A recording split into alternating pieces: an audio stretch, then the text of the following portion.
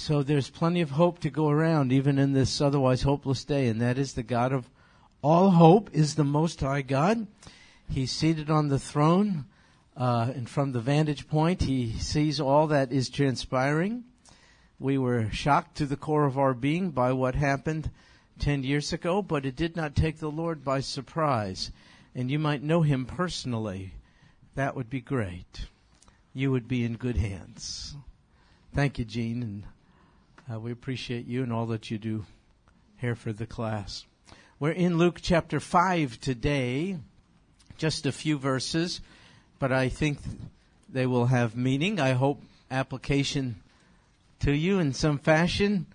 Luke chapter 5, and we'll begin in verse 36. I'll tell you what's happening as you turn there, just to sort of set the pace. Did you know that this Jesus was highly unpopular with religious people? They were repulsed by him.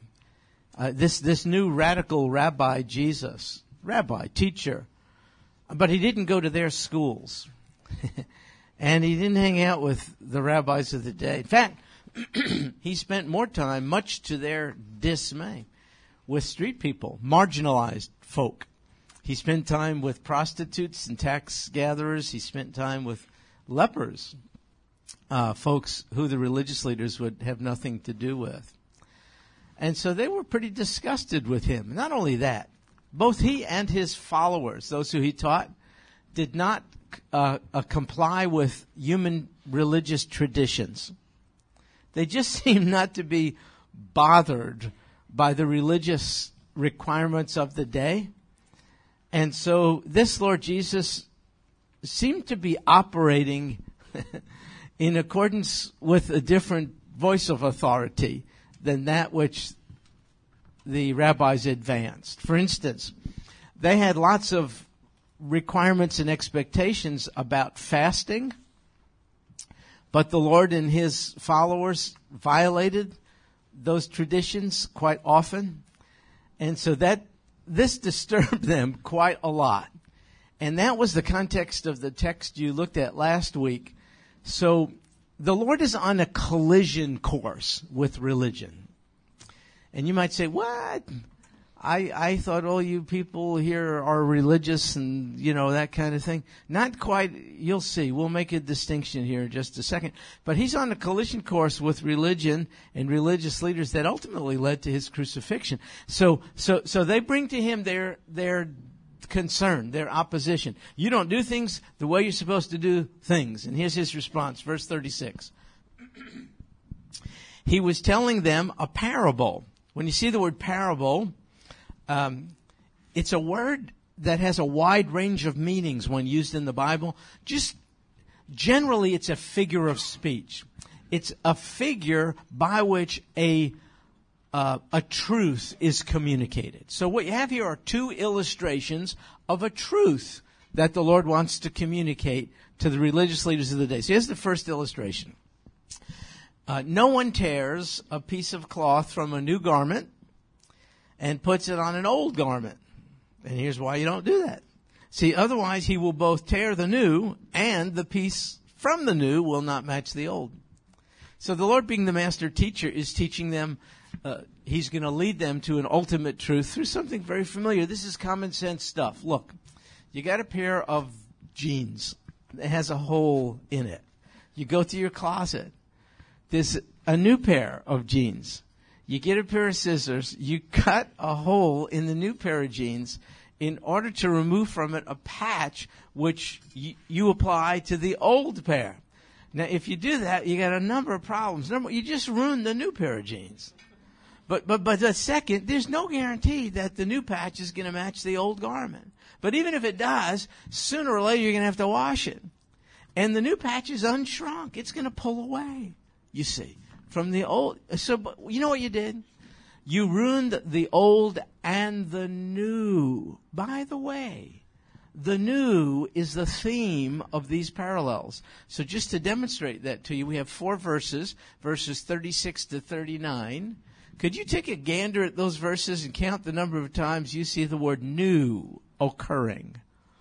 How many times does the word new occur in those 4 verses?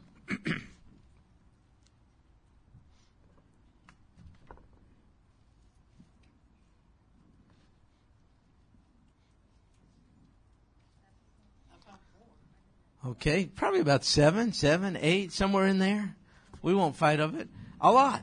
You have 4 verses, and you have the repetition of this particular word many times. You now know the theme of the passage, the new. So what the Lord is sharing through this otherwise commonplace illustration is the new and the old can't mix. But it has nothing to do with fabric or cloth, as you will see in just a second. So now here's the second illustration.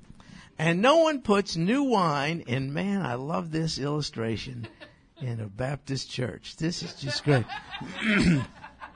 And so no one puts new wine into old wine skins. Otherwise, here's what happens. The new wine will burst the skins. It'll be spilled out. The skins will be ruined. So what you want to do is you want to put new wine into fresh wine skins. That's what it says. So here's what happened. You would get small animals like sometimes a goat, and you would dehair it, and you would take its skin, stitch it together, and it would be like an ancient bottle. It would hold liquid, not necessarily wine exclusively. It could hold milk or water or wine. If it held wine, it was called a wine skin. It was a real clever use of the animal skin. But here's the problem. After a while, I mean, it's a dry and arid climate, Middle East, it would get dried out and become rigid so that it would lose its resiliency, its capacity to grow. Kind of like people. Some people lose their capacity to grow. They can't change. They can't accommodate their form to new forms of the day.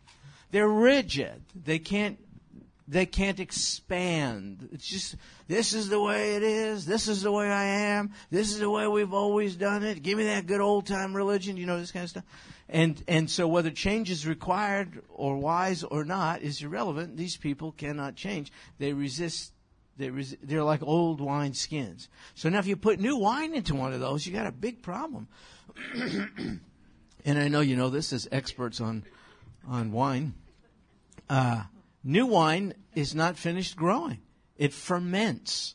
And in the fermenting process, it expands. So if you put new, not fully expanded, not fully fermented wine into an old, rigid wine skin, you lose both, the wine skin and the good wine.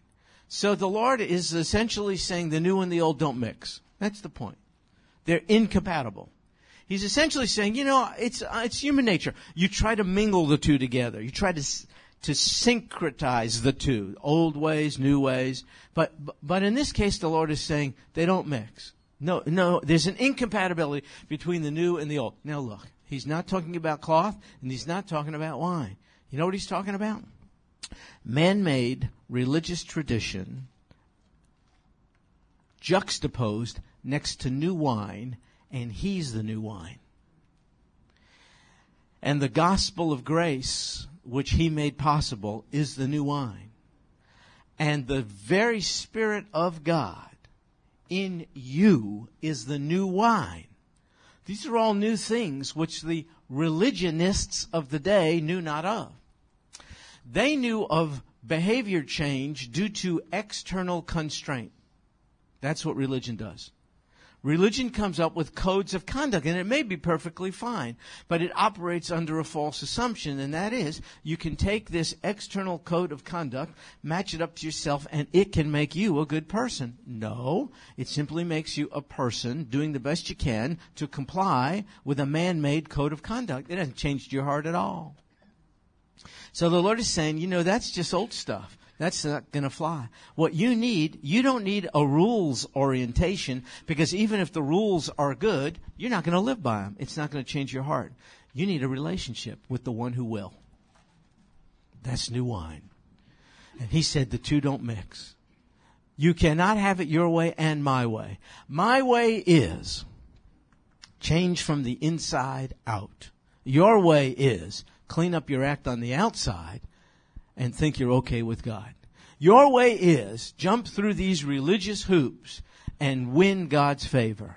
My way is, you can't jump through enough hoops. You have fallen so short of the holy standards of God. There aren't enough religious hoops in the world for you to successfully jump through to be in right standing with Him. God's way is, I will satisfy the requirements of the law for you. I will take the righteousness which is inherently mine, and by your faith I will put it on your side of the ledger. I will impute my righteousness to you. So right standing with God under the new wine regime has nothing to do with religious behavior. It has to do with being rightly related to Almighty God through Jesus the Son. Those are two different things. So for religionists, the extent to which people conform themselves to these codes of conduct, that's the measure of their piety. From God's point of view, that's not the right measure at all. It's he who has the Son has the life. He who does not have the Son shall not see life, but the wrath of God abides on him. See relationship. Totally, totally different. So they were quite upset, as you might imagine. So let me illustrate religion gone amok. God gave a commandment a long time ago to those who were His priests. And it's found in Exodus chapter 30, verses 19 and 20. And in that text, God essentially told them, wash your hands. Let me read it to you. Aaron, high priest, and his sons, other priests, shall wash their hands and their feet when they enter the tent of meeting. They shall wash with water that they may not die. They shall do this when they approach the altar to minister, and when they offer up in smoke a fire of sacrifice to the Lord. So what God is saying is, I choose you to offer sacrifice for the sins of the people, but you have sin of your own. Therefore, you need a cleansing agent just as they do. You must not come into the meeting place where I dwell. In the process of offering sacrifice for others, you must not come unclean. You need to be cleansed by the blood of the Lamb just as they do. He's essentially saying to the priests, don't come in here with unholiness, corruption, or defilement. You need a means of atonement for your own sin. So the washing of hands has nothing to do with get rid of the germs. No soap, no nothing. It was ceremonial. It was an external symbol of something that had to take place on the inside, and that is, God had to provide the cleansing agent, even for His priests. So here's the deal. That commandment was given to the priests alone, not the people. The priests were told to wash their hands when they come in as mediators of God. So I'll tell you what happened over time in Jewish religious history. Our religious leaders have taken that commandment and applied it to all of us. So now today, all of us Jews got to go through this hand washing deal. So if you're invited to the home of an observant Jewish family, Orthodox Jewish family, you're starving to death, too bad. Before you eat, you're doing the hand washing. You say, well, that's not a big deal. You ought to wash your hand. There's germs around. No. I'm not talking about the hand washing with the soap thing. You sit down at a table. The head of the household is at the head of the table, and his wife comes in with a bowl. She brought it in from the kitchen. In it is water. She has a hand towel over her shoulder, which she gives him. He has a cup. He immerses the cup in the basin of water and puts it over one hand a few times. Then he pours it over the other a few times. She hands him the hand cloth. He does a hand cloth deal. He says a prayer, and then we get to eat the ham. Oh, no, we don't do this. The story was accurate until then. We don't do that. Never mind. I've got the ham. So here's the deal. Here's what happened. Phases. This is how man-made tradition sets in. By the way, you're probably victimized by some traditions as well. We'll get to that in a little while. So first God gives a commandment which is very legitimate, and it's a practice which reveals a principle.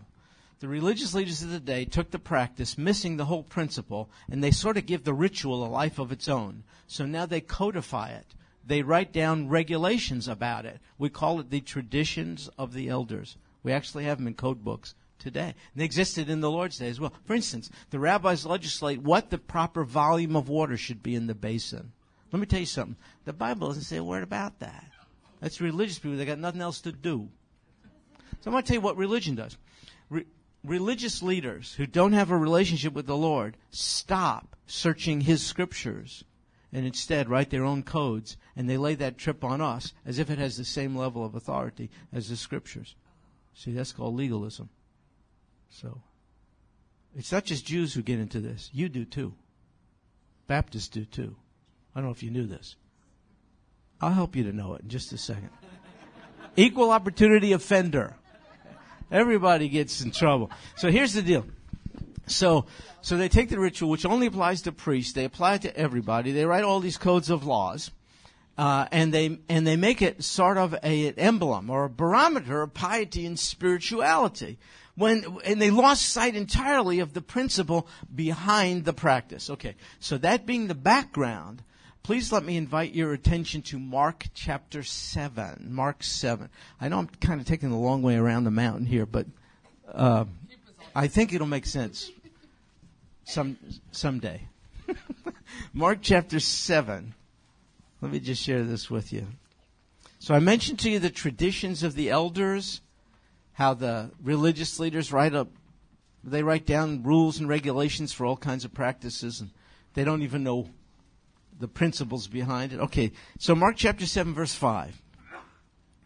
The Pharisees and the scribes asked him, "Why do your disciples not walk according," see the phrase? "According to the tradition of the elders"? You see it? They existed in Jesus' day. They exist today. They're codified books. Our rabbis have them. I have a bunch of rabbis in my family, and when they studied to be rabbis, they don't hardly know the scriptures. You say, how could be a rabbi? How could a rabbi not know the scripture? I'm telling you, the Bible is not emphasized. It's the tradition of the elders. So that's what's in view here. They say to him, "Why do your disciples not walk according to the tradition of the elders, but eat their bread with impure hands?" So can you see what's going on over here? It's that Exodus thing which they misapplied to everybody, and now the Lord didn't insist on His followers doing it, so the religious people nail them for this. Folks, it has nothing to do with a heart for God. It has nothing to do with devotion to Him. It has nothing to do with relationship. They saw the measure of spirituality to be, are you going through the hand ritual or not? So here's the Lord's response, verse 6. "Rightly did Isaiah," he quotes from their own prophet, "prophesy of you." Sometimes I think I use strong language. Man, I am like a pussycat. Look at this. "Rightly did Isaiah prophesy of you well-intentioned people, of you zealous and sincere people, of you religious people who mean well." No. "Rightly did Isaiah prophesy of you hypocrites, as it is written, this people honors me with their lips." It's just a bunch of religious stuff, but their heart is far from me. "But in vain do they worship me." And here's what they do. "They teach as doctrines the precepts of men." They confuse the two. They take human precepts, regulations, traditions of the elders, but they teach them as if they have the level of biblical authority, as if they're doctrine. By the way, so do you. For instance, so get ready. Do you feel like being offended? Is it time? Okay, good. So good. I gave you fair warning. Where did you guys get the "thou shalt not dance" thing? Okay, bear with me here. Hang on. Listen, let me just go on record. It's not likely you're going to catch me at some bar in town dancing with somebody who I'm not wedded to, even on a bad day. So it's unlikely. So it's not. I'm not trying to promote the dancing. That's not my point. My point is, how did you get there? That's my point. If you want to be there, that's legitimate. If you say, "I'm not comfortable dancing. I don't like to. That's no problem. Don't misunderstand. But it's been raised almost to a level of biblical authority. So it is a barometer by which people are actually judged. Their relationship with the Lord is judged today.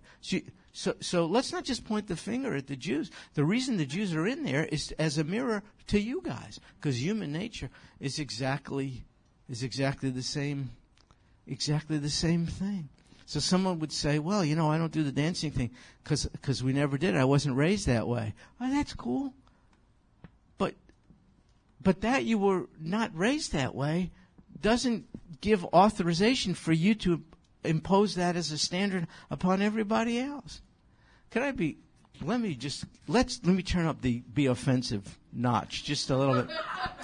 I think the real reason why white Baptists came up with the we don't dance prohibition is you can't. That's the... Brenda, I think that's...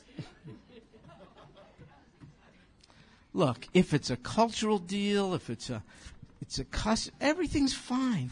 But when you raise certain things to the level of biblical standards, you're doing just what these people did. And the Lord was on a collision course with them. Look, let me illustrate. Years ago, I had a big fight with a rabbi in the military. He started it. He found out what I believed in. He didn't like it. He just didn't want anything to do with me. And, look, I didn't want to be... He was not going to be my best friend. That's fine. Then I get a call from the guy. He said, hey, I spoke to some other rabbis. They said I let you go too soon. I should meet with you so that we should study, so that I could free you from that cult you've gotten involved in. That's what he called it. So I thought, okay, cool. So I go to the rabbi's office. I sit down. He says, okay, let's study. What do you want to study? He tells me, the rabbi says, what do you want to study? I say, how about the Bible? Wouldn't that be an interesting sort of a twist? And he said, okay, where? I said, how about the first book, Bereshit, we call it, Book of Beginnings, Genesis. That's the Torah. It's Moshe's. Rabbi Moses wrote this. This is common ground, Rabbi, right? You believe it's the Word of God? He said, yes. I said, so do I. Okay, cool. We got common ground. So I took him to Genesis. We get to chapter 3, where a man had sinned, is naked before God, is trying to hide, fashions an apron of leaves to try to deal with his own nakedness. By the way, first man-made religion is there in Genesis 3, apron of leaves. Doesn't work. God intervenes, takes an animal, clothes Adam and Eve with the skins of the animal. I said, Rabbi, look, it's the beginning of our Jewish animal sacrificial system, which is contained in our own scriptures. And it culminates in the ultimate lamb, the sacrifice of the ultimate Lamb of God, our own Messiah, Yeshua. He says, sit right there. Don't go away. That's what he says. He gets up. I'm thinking, oh, no, he's getting a gun. I'm dead. He comes back with a book. And it's the book. It's the tradition of the elders. We call it different things. Mishnah, Gemara. You call it what you want. You know what I'm talking about? But it's the tradition of the elders. And listen what he does. He goes to the text and he sees what the sages say about the text. And they write, contrary to the opinion of some, an animal's life was not sacrificed here in chapter 3. It was just like an animal with wool. And the wool was, it was, what do you call it? Shaved, sheared, something like that. From New York, we don't do that. It was but there was no animal that died. So I said to them, I said, Rabbi, I got to tell you something. Just the fact that our rabbis, who are just smart guys, ancient rabbis, got nothing better to do but belabor this point here, is corroborative evidence to me there must be something to it. I mean, it's just a fraudulent deal. You don't waste your time, man. You just dismiss it. Move on to better things. They've written volumes explaining the obvious away. So that confirms it to me. Second, I asked him this. I said, Rabbi, when the word of the sages seems to be contrary to the word of God, which one are you going to yield to? He went ballistic. He went crazy.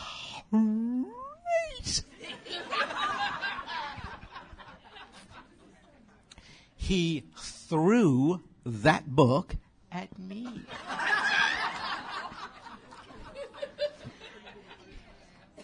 Typical rabbi, missed by a mile.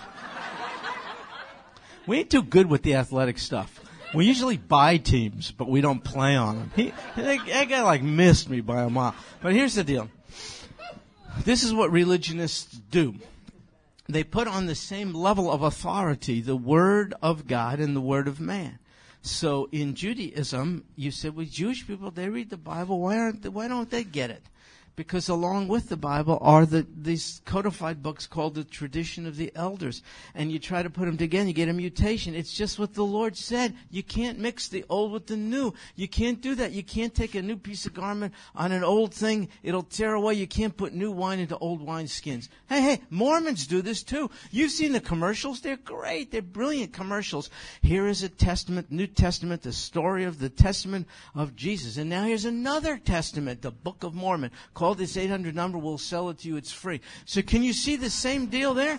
You see the same deal? You say, Mormons, I don't understand it. My friend, my neighbor, such a good person. What is it with you Christians? Why do you say Mormons are not with the They read the Bible. So you got you got the Bible and you got the Book of Mormon. See, old vessels, new wine skins. You can't syncretize. Jehovah's Witnesses. Say Jehovah's Witnesses, such good people. They came to the door. You know, they use scripture stuff. Yeah. And also their own traditions. There's an amalgam of the two. So what you get is a mutation of the scriptures. And it goes on and on and on and on. And the Lord Jesus is saying, choose. Tradition of man or me. Truth over tradition. Can I have both? No. New wine will burst old wine skins. We're prone to it, folks. We're prone to elevating human standards to a level of biblical authority that gets us in trouble. I was a pastor of a church in Ohio years ago, a long time ago, before many of you were born. No. That's not true, but a long time ago. And so things were different in those days, so you conformed to the customs of the day. And in that case, on Sundays, I wore a suit and tie. All the guys did. That was the nature of things. And then at night, we had Sunday service, when we used to have Sunday service. But that was a little more casual, not quite like this. I would wear a jacket, but no tie. So I'm up there, and I'm doing my thing, and a lady comes up to me at the end, and she said, that's it for me. I can no longer consider you to be my pastor or anybody's pastor. No longer will I listen to anything you have to say. And boy, did she get my attention with that comment. So I said to her, why? And she said, because you're not wearing a tie. She came this close to actually saying, I know it's in the Bible somewhere. That's just how passionate she was about a very legitimate personal standard. I wouldn't challenge her personal standard. But she was just mixing are you missing the forest for the doggone trees? Who cares? So then I'm in the auditorium in here years ago. And I think it might have been on a Sunday night when we had Sunday night. I got there a little early. And there was a young boy. And he was seated. You know how the auditorium is where you have the steps on each side? Seats that go up. He was sitting there, but alone, nobody with him. So I went over to him. I had never seen him before. He's just a teenage kid. I said, hey, how you doing? What's your name? He tells me his name. I said, my name is Stuart. I said, so how did you get here? And he said, I heard about it. A friend told me about it, and I decided to come tonight. I said, really good. Why? Why did you decide to do that? He said, because things are just falling apart at home. No kidding. What do you mean? He said, my father just got arrested. He's in jail. How come? Beating up my mother. I said, oh, man. Did they have like a big fight? He said, no. He's abused her for years in front of myself and my brothers. And that was it. We just had enough. We had to call the cops. And they arrested him. And he said, now I don't know what I'm going to do. My mother's in the hospital. My father's in jail. He said, I'm here looking for help. I said, I'm glad you came. I think you'll find it. So I said, can you stick around? When the service is over, let's hang out a little bit. So that was it. So I left him on that wing, and I went back over to sit where I was supposed to sit. Well, on the way, one of the men in our church stopped me, and he said, Stuart, you're a minister here, aren't you? And I said, yeah, last time I checked. And he said, you need to go over to that young boy and tell him to remove his cap. He had a hat on. I said, why do you want me to do that? He said, because it shows disrespect. I said, I can understand what you're saying.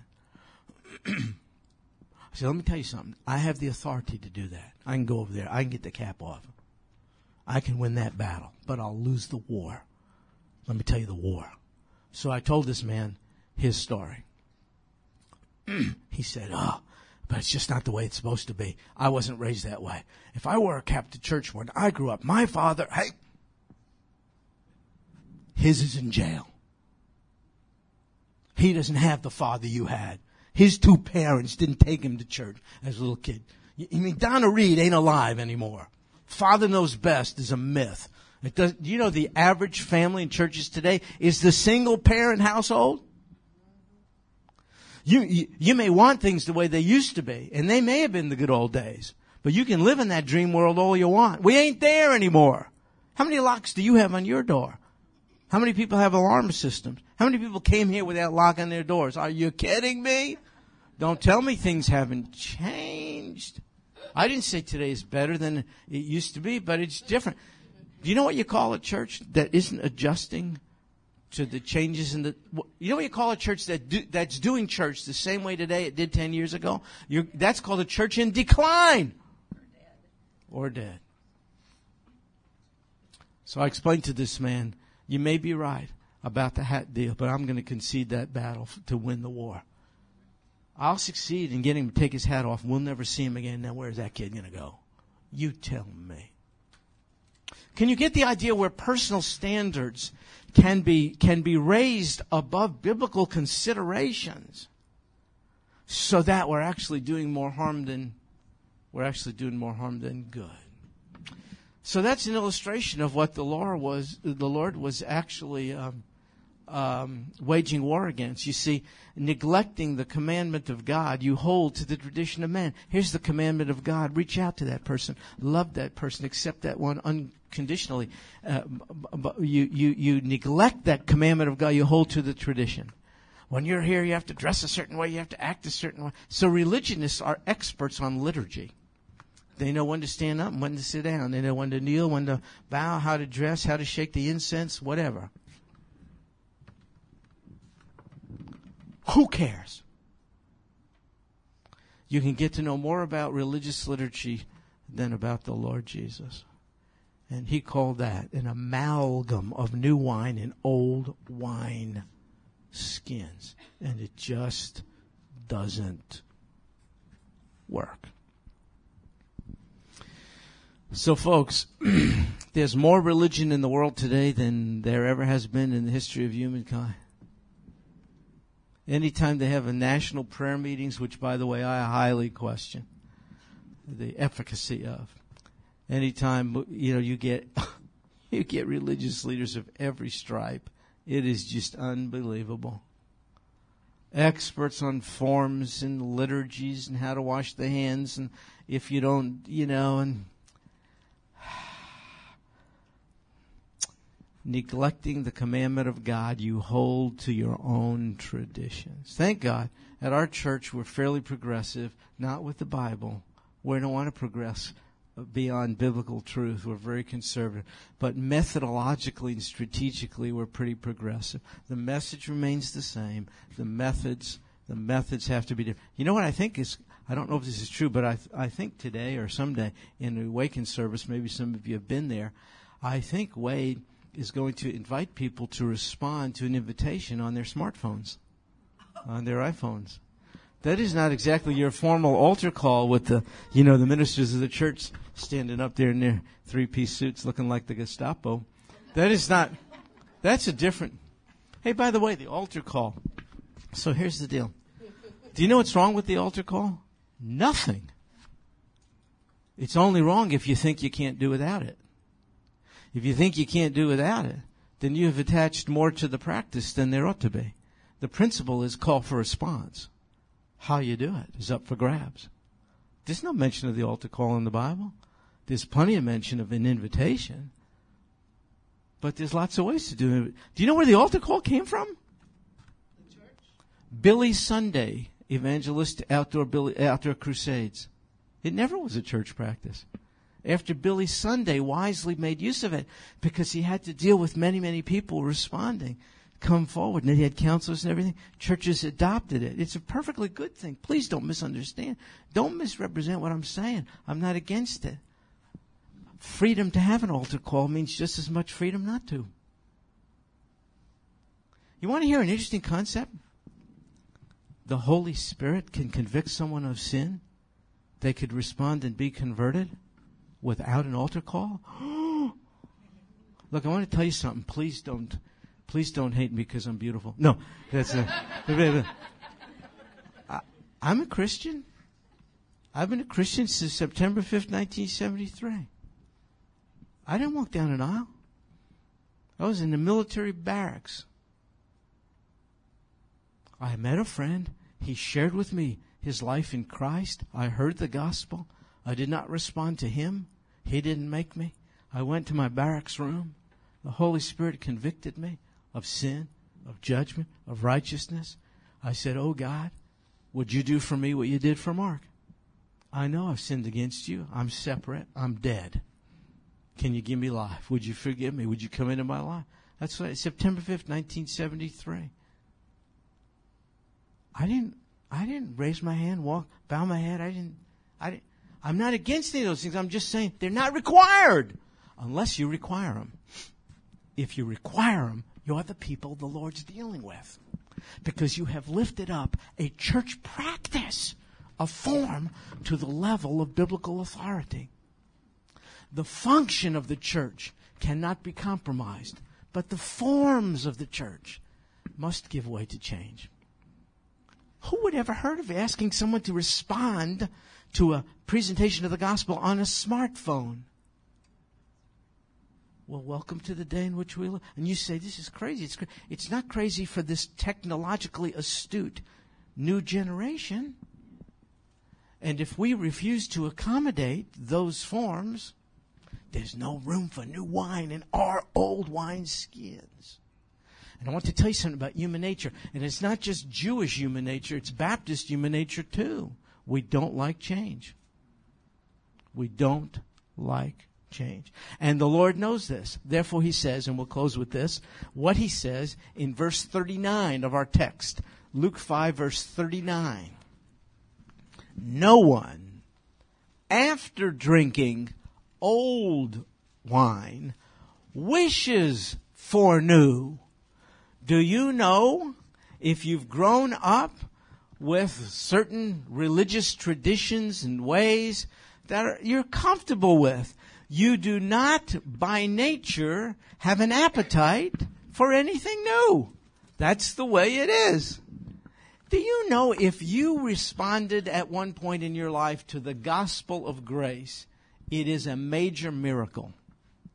Your conversion is as much a miracle as the parting of the Red Seas. Because it's contrary to human nature, having sampled old wine, to even desire new wine. That we would desire new life in Christ is in and of itself a mark of his work in our life. Human nature, after you drink the old stuff, no one wishes for new, for he says old is good enough. Old is good enough. Listen, old-time religion that puts the onus of responsibility on you to earn your salvation is not good enough. Human religious tradition that imposes upon you a code of conduct that is extra biblical as a badge, as a barometer of your piety and devotion to the Lord is not good enough. What does the Lord look to?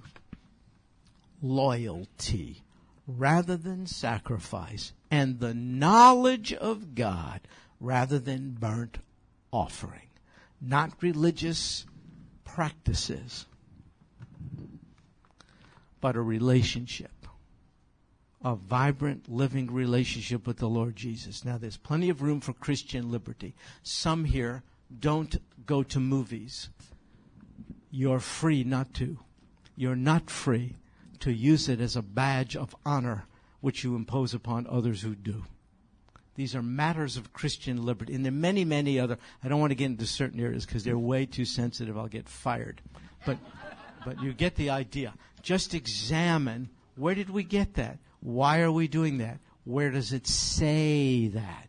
Now, if you don't find biblical support for a certain practice you live by, that doesn't mean there's anything wrong with it. It just means it's your practice. Live by it. But leave me alone. And I need to do the same. There was a time in our lives, my wife and I, when our kids were young, we decided we were going to get rid of the TV. No TV. So we had no TV. Of course, this is before American Idol, or I never would have agreed to it. But you know, it was the old days. What do you get? I can do without Gunsmoke, but man, not America. Anyway, so we got rid of the TV, kind of a thing. You know, it was just a thing. We operated out of conviction. We didn't see the Bible says, "Thou shalt not have a TV." We didn't go to church and say, "Hey, do you have a TV?" We don't. You know, we didn't. It was just a particular deal. And then after a while, we realized, you know, this is crazy. So then we got like a small black and white TV that we could move. We didn't want it to be the centerpiece of the living room, so you could pick it up, put it in the closet from time to time. You know, who are we kidding? I got like a 90,000-inch flat screen thing now. No, I'm only kidding. But anyway, here my point is, we're entitled to certain practices and principles. Don't misunderstand. If something is meaningful to you, you just do it. Just be careful that you don't put that on the same level as biblical authority, because that would become legalism, you see. Because you know what the Bible does? It doesn't require of us more than God is willing to enable us to do. But if you let someone heap religious standards on you, you don't get grace to do those. God's not going to give you the grace to live by stuff you don't have to. He's only going to give you the grace to yield to the Word of God. So the word of the sages, whoever they are, does not have the same level of authority as the word of man. There's a church, a faith group in the area, international. I can tell you who's a member of it if they're ladies. Anywhere. They can be out in Walmart, and I can tell you they belong to that faith group. For sure. It's always long skirts. I mean, it could be 1,000 degrees out there. It's long skirt time. And the hair, it's always long, but it's never down. It's always up. And makeup is non-existent. I mean, it can really ruin your appetite to run. And, yeah, it's just, man. So, let me tell you something. There's nothing wrong with it. If an individual, modest dress is a very commendable thing. Don't misunderstand what I'm saying. But when you see all the ladies in the church dressed in the same way, you just figured out it's a required uniform under the guise of piety. It has nothing to do with piety. If a lady walked into that place and didn't dress that way, all eyes would be upon her. Can you see how personal standards now have been elevated to a level of biblical requirement so that you use it as a yardstick by which to judge someone else? That's old wineskin stuff. If you want to do the long skirt deal when it's 1,000 degrees, if you want to, lay off the makeup thing, that's, just sit in the back, please. No. If you want a hairstyle, do whatever you want to do. Not a problem.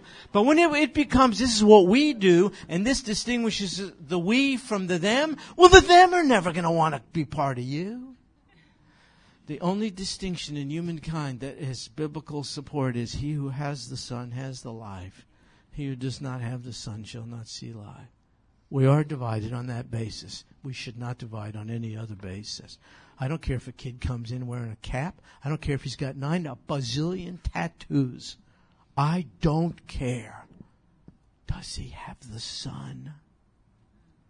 He needs the Son. How he lives his life thereafter. Let the Son of God influence him. If we influence someone who doesn't even have the Son about those things up front, even if they conform, we haven't changed their heart. We just got them to conform. You know why we do that? Because we're control freaks. And we think if we control and clone everybody, everything will be cool. So someone said to me the other day, Stuart, when did you start being religious? I'm not. I'm not an unthinking automaton who mechanically goes through religious practices, liturgies, and procedures because the wise men said to. I would rather be someone who wakes up in the morning and tries to do his best to stay close to God, not get too far ahead, not lag too far behind, and walk with Him through the day, every day, until we waltz together hand in hand into eternity. Don't talk to me about washing my hands with 3 cups of water. I don't care. I'm grateful for the cleansing agent, which is God's Holy Spirit Himself. I'm grateful for rivers of living water. I'm grateful for new wine. I hope you are as well. I know you are. Lord Jesus, thank you for new wine. You are. Of course, it's not about a beverage, is it, Lord, any more than it's about cloth. It's about a new covenant by which you inscribe your laws, your mind, your morality on our hearts, and then empower compliance with it by sending your very Spirit in us so that we can be more and more conformed to your image. This, your work, in us from the inside out. And oh God, thank you that favor with you is not a function of what we do. It's a function that by faith we belong to you. You have forgiven and adopted us by your grace through your shed blood into your family. We cannot possibly have more favor in your eyes than to be cleansed by the blood of the Lamb. Lord Jesus, freedom, new wine, grace is not permission to be sloppy, unholy, or to practice licentiousness. On the contrary, the motive for holiness, however, is entirely different. It's not a I must to belong. It's more like I want to. I want to do that which is most pleasing to the one who loves me in spite of me. And this we pray in Jesus' name. Amen. Well, God bless you, folks. Miss Sharon, do you have something?